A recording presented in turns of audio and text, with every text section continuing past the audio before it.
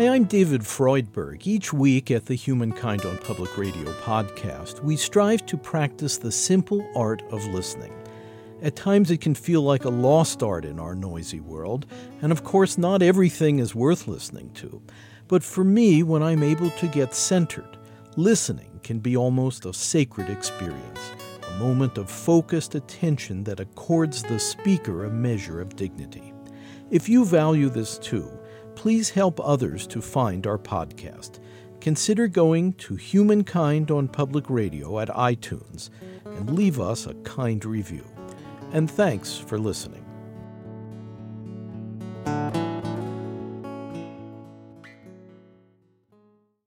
This Humankind special project, The Power of Nonviolence, is produced in association with WGBH Boston and supported by a major grant from the Henry Luce Foundation.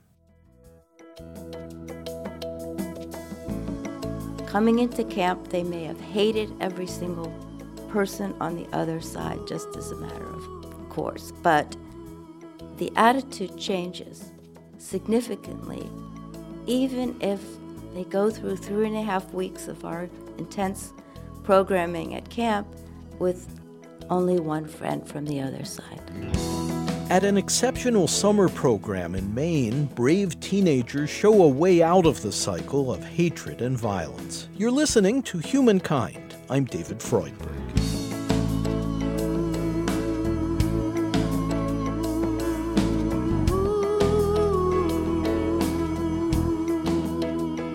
I've been on an odyssey for this special project, searching for real answers to the disturbing dilemma of violence, a problem that can terrorize a neighborhood or threaten a nation. And because the challenge is so complex, I'm seeking deep solutions which might actually offer the tools that can make a lasting peace possible. I've been looking for a ray of hope. I found one on a dock at Pleasant Lake in Otisfield, Maine, northwest of Portland, where teenagers in 3 canoes pushed off for a short outing on a windy summer day.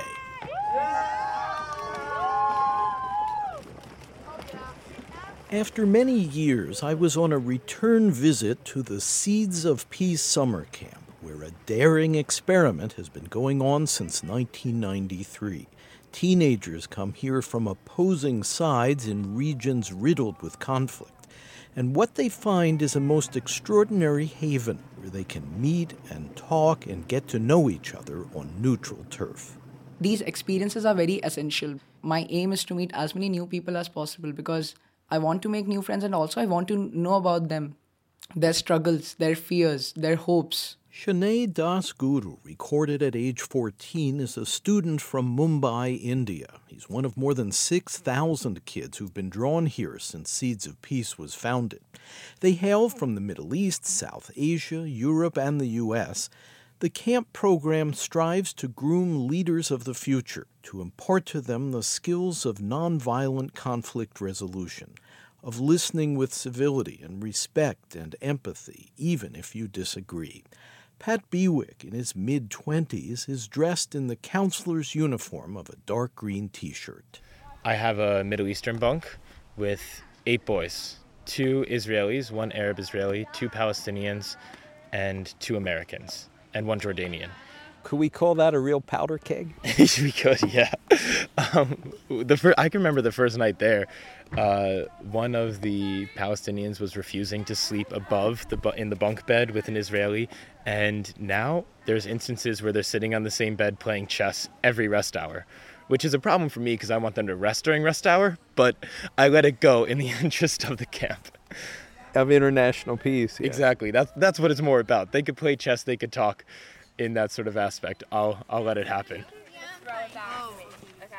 And that's the magic found here among the 18 lakeside bunks and the playing fields and dining tables at Seeds of Peace.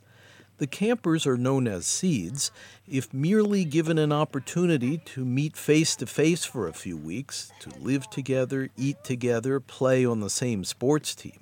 Fresh-faced kids from bitterly polarized countries and sharply divided ethnic groups might actually become friends. During fun time and at formal sessions of structured dialogue, they're asked to communicate in English, the one language they share.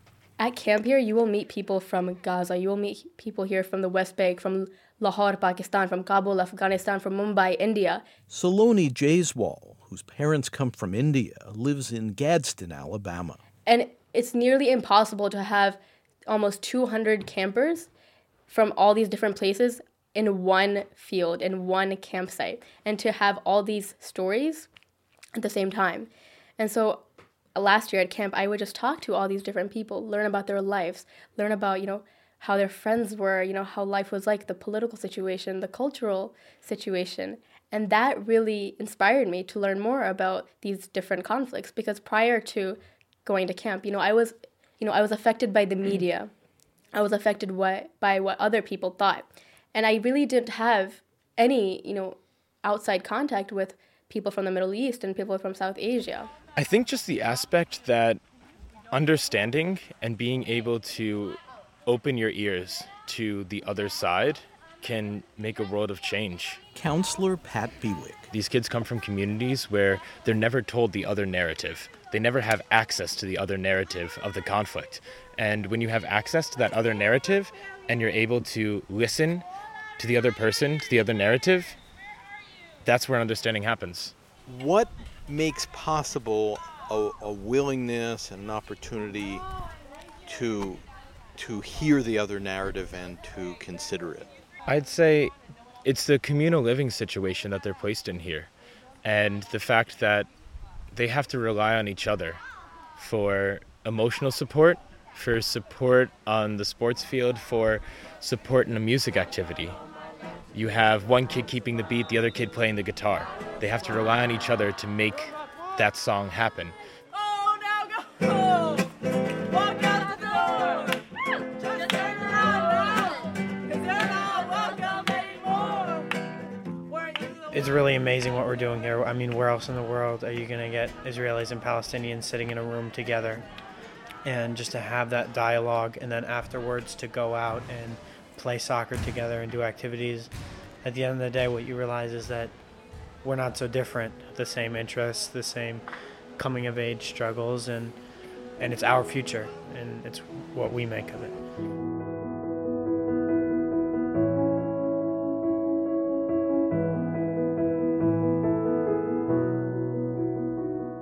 Lulu Perot is a mediator and education reformer working at Seeds of Peace. She spoke with me at the water's edge. The kids came with expectations they were going to debate the issues, and we have been kind of giving them opportunities and tools for deeper reflection and learning and sharing. So they asked each other how terrorism had affected their daily lives. And so the first kid from Afghanistan, Seed, I should say, from Afghanistan, shared a story about being kidnapped by the Taliban and how difficult it was at the age of 8 to be alone in a room for 2 weeks and not knowing what would happen to him. And so this kind of created a cascade of participation. All the kids shared their experiences with terrorism and violence. And so by the end of our session yesterday, the kids from Afghanistan, Pakistan, India, and America were hugging each other and crying and left feeling quite connected. So they come, they sit down, they see each other, they realize they're only human, that they have the same challenges, the same joys. Today during Rest Hour and General Swim, we will be continuing to have meetings for the talent show. So the Israeli delegation and the Egyptian delegation during Rest Hour, if you would like to be a part of their performance, meet them then. The Palestinian delegation, if you'd like to be a part of that performance during General Swim. A group of campers gathered around a small table to discuss the barriers that young people in conflict regions are up against. Here's Firoz Parasnas from India. We are told to see the other country as being one unit, and usually the decisions which are taken by the government of that country are seen to be taken by everyone in that country. And I'm speaking from my own perspective. However, when we come to Seeds of Peace, we realize that it's not always that the people in their own country agree with the decisions taken by their own government, and also to differentiate between the people and the government. I mean, you cannot always blame the people for the decisions the government takes. And that's why it's very important for us to also see the people not as people from the country, but just as fellow human beings who've come to Seeds of Peace with the same ideology of making the world a better place. At first, I was scared of dialogue. Noah Ben-Ganlim Dishoni lives in Israel near Tel Aviv. Before I came at first time to camp, I wasn't that talking in dialogues and participating in classes because I was afraid to express myself. It was very intense for me as an Israeli Jew to hear all the stories because before we came, I felt like I need to represent Israel and not myself, only to represent my country. And then I was hearing stories and people were like kind of attacking me because I was an Israeli Jew, and for them I was my government and I was my army and I was the reason for their all suffer. And I felt like I really need to defend my country, even though it was like I wasn't really agreeing with my government and all the actions.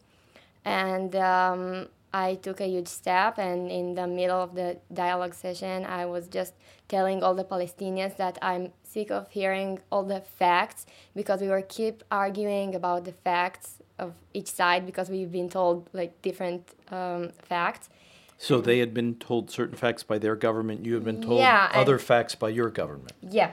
We were like fighting over facts, and it was not what I came. I came to make friendships with people from the other side, and I felt like I'm being attacked, and I wanted to defend my country, and I never got the chance to tell them that I'm kind of thinking again of all I've been taught before. Like it was the first time that I heard that my army is doing awful things to people in my same age, and that all the discrimination between the Israeli Jews and Israeli Arabs, and I felt like I was living in a bubble, and it suddenly popped, and I didn't know how to react to the thing that I've heard.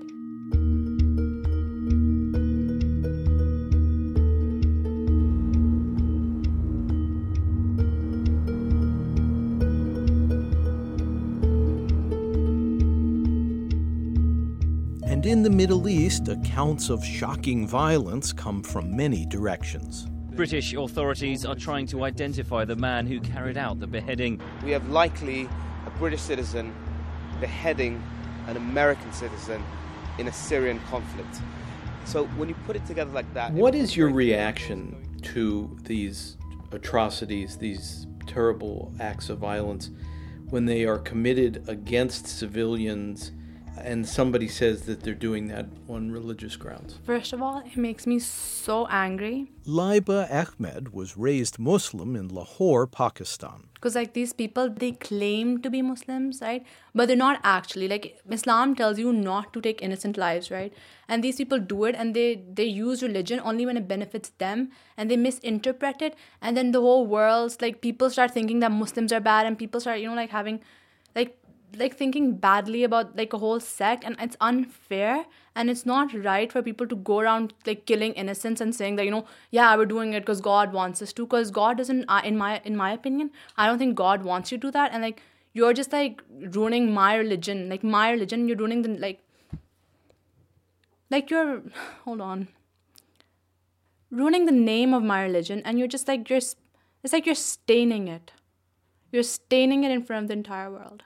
In my first year, the dialogues were were only about the conflict. Raged Khalife is from Nazareth, Israel. She grew up in a Christian community, says her father is agnostic, her mother Muslim. For herself, Raged told me she finds it difficult to identify with any particular religion. She enjoys studying science. It's very interesting to see both sides present the facts they've known. And in a sense, a fact is a fact. It doesn't change from one side to another. But the facts were extremely different, and it was very hard, like, for one side to accept the other facts, the things they've spent their whole life denying, I think. Dialogues were very heated, like, very angry, very emotional. But the group also reached a point where, even though you don't really identify with this specific fact, you know that this person has a story, they have a life, and they just let it be. Your attitude becomes let it be, let them have their story? Your attitude becomes more of, like, more compassionate and empathetic towards the other side's pain, the other side's history, instead of just, like, trying to defend your own side.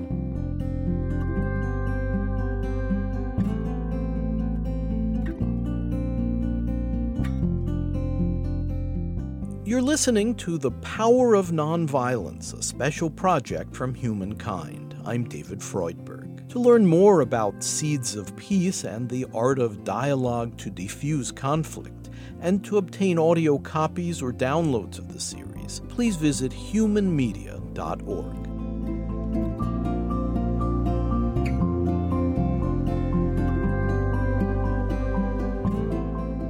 Today, Seeds of Peace maintains a vibrant presence in Maine, where current and former campers participate in activities to improve local race relations, and former campers connect abroad, where they may join together to walk through cities or to visit holy places like the Western Wall in Jerusalem.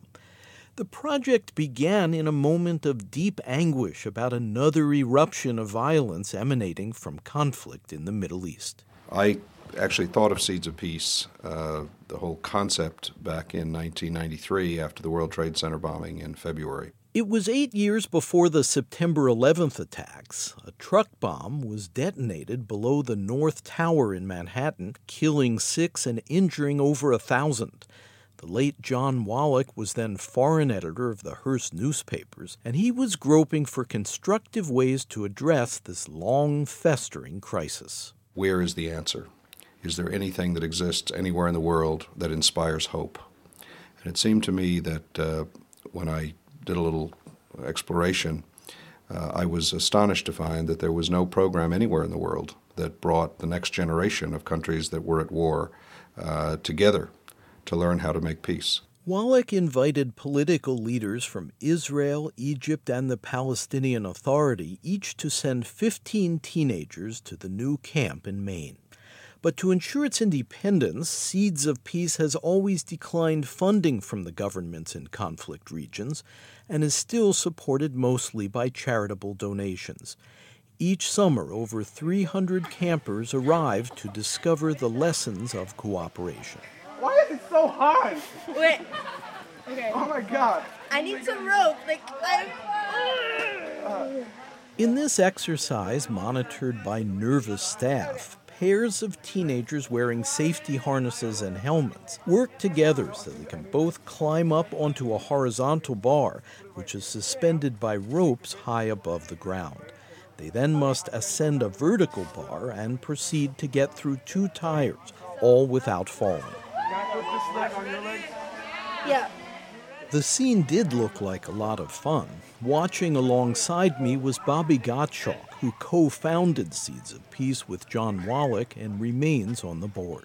So John and I met when he had been invited to our book group locally here in Washington to talk about his book that he had written with Janet Wallach, his wife, called The New Palestinians.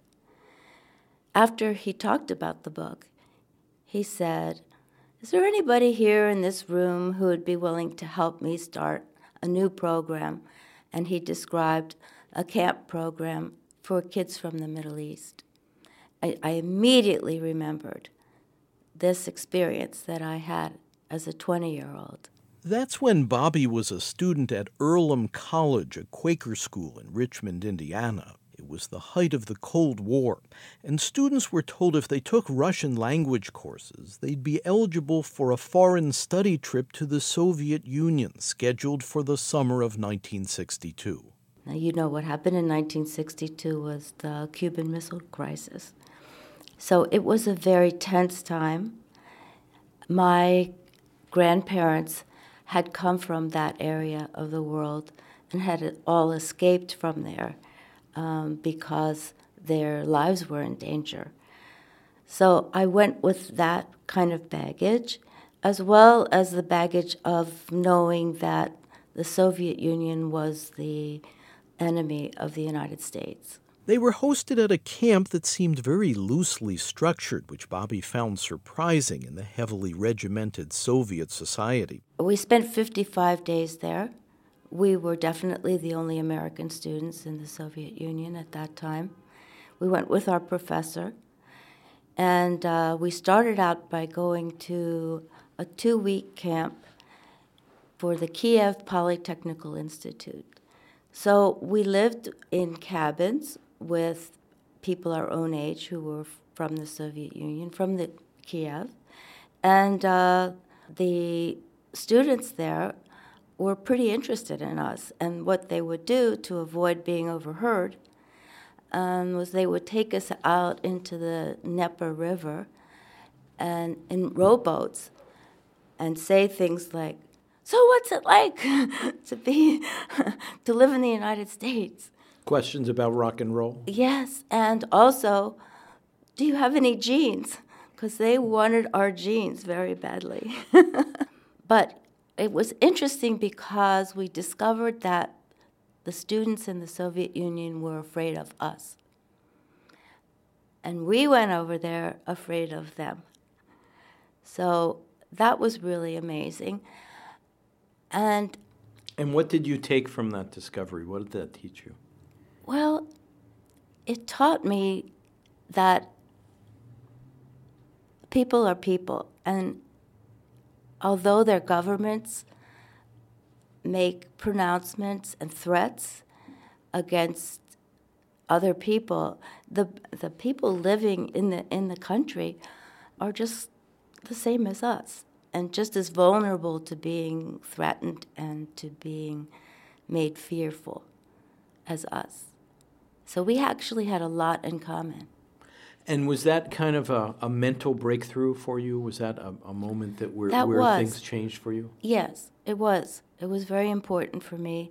And the other thing I realized while I was there was it was very handy for the government to have an enemy, because so many troublesome things were going on in that country. But it took the focus away from that and put it all the way across the world to an enemy. For the Soviet government to identify the United States as its enemy. Yeah. And I wondered if the same was true for the United States at that time. Bobby Gottschalk's journey as a college student over half a century ago to a setting where youth from different sides of a divide broke down barriers helped lay the groundwork for what would develop into the Seeds of Peace camp today. Well, our lives are connected like facets of a jewel, the reluctance of a wise man and the wisdom of a fool. They border on each other, sometimes kind, sometimes cruel. Campers from different lands arriving at Seeds of Peace in Maine face a requirement that many teenagers might ordinarily regard as unthinkable. They're prohibited from using cell phones or going online for almost a month when they're at camp. This is intended to limit distractions so the kids can concentrate on making direct contact with the other campers. It also establishes a kind of sanctuary from the barrage of media influences. The campers talked a good deal about the role of electronic and print media in distorting and aggravating conflict. Firoz Parasnas from Mumbai, India. Something which I would think is seen as a fact. And I would say, yes, I mean, this happened in this year. And the thing is that is what shapes the country. Like, if you feed that type of history, that is what people are going to believe. Sadly, people are not going to question what is said in the textbook. The thing is that you question the meaning of a fact. I mean, who constructs that fact? Who makes the history textbooks? Essential facts are taken out. So many facts are changed. And I'm not only blaming my country, I'm blaming all the countries for this. And I mean, it's so shocking when you say, oh my God, is that the way this event is portrayed in your country? You wonder, like, who controls what we believe is true? It's an essential question that pervades so much of world conflict because, especially in our hyper-mediated environment, information is power and can stir people to anger and even violence, or can promote peaceful response. Esmat Zirak is from Kabul, Afghanistan. Where I come from, the media is not doing a great job of portraying the other side of Pakistan, and media in Pakistan is not doing a great job of portraying our side, our country. And it's they don't hear about our stories and we don't hear about their stories. And when finally I got to meet, just like everyone said, meeting Pakistanis in my bunk, in my table, in my dialogue group, talking with them, sharing a quick boat ride somewhere, it's all amazing. It's life-changing experience, truly. And at times, maybe dialogue could be difficult and very challenging at times. But in the end, it's worth it to let that pain of yourself be heard by someone other than yourself. And it's very relieving in many ways. And also when you hear others share their pains, their stories, their impressions of your country, you get to know that. And it's very, very different than what I may believe.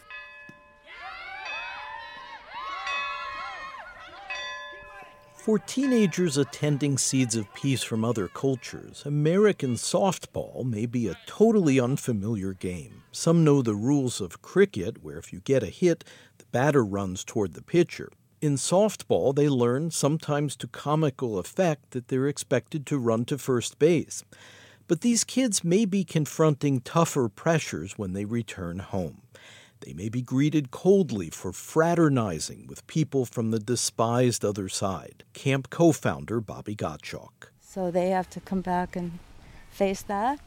There are a lot of people who just plain don't like the idea of Seeds of Peace. It's more comfortable to just stay partisan, and you know who you are. You're a certain kind of person. You have a certain kind of religion. You have a certain kind of political view. And you have certain kind of goals in life, and they don't want to see people changing. So they know they're going to go back and face that. That there'll be peer pressure and family pressure? Yeah. So it's a bit of a bold gesture for them even to be here. Well, they're very brave to come here. Some of them come from communities that are really anti everything we stand for, which is that everybody's equal, that everybody needs to be respected and appreciated.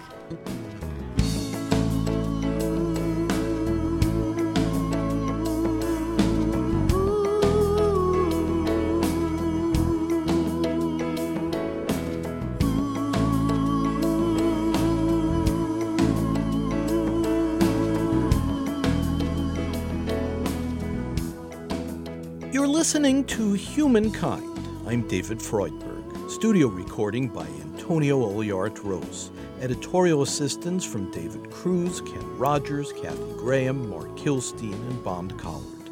Webmaster Brian K. Johnson. Special thanks to Tony Buck. Our program is presented by Human Media in association with Connie Goldman Productions. Program development provided by Shart Media. To purchase a CD copy of this program, please call 1-800-5-LISTEN. That's 1-800-5-LISTEN.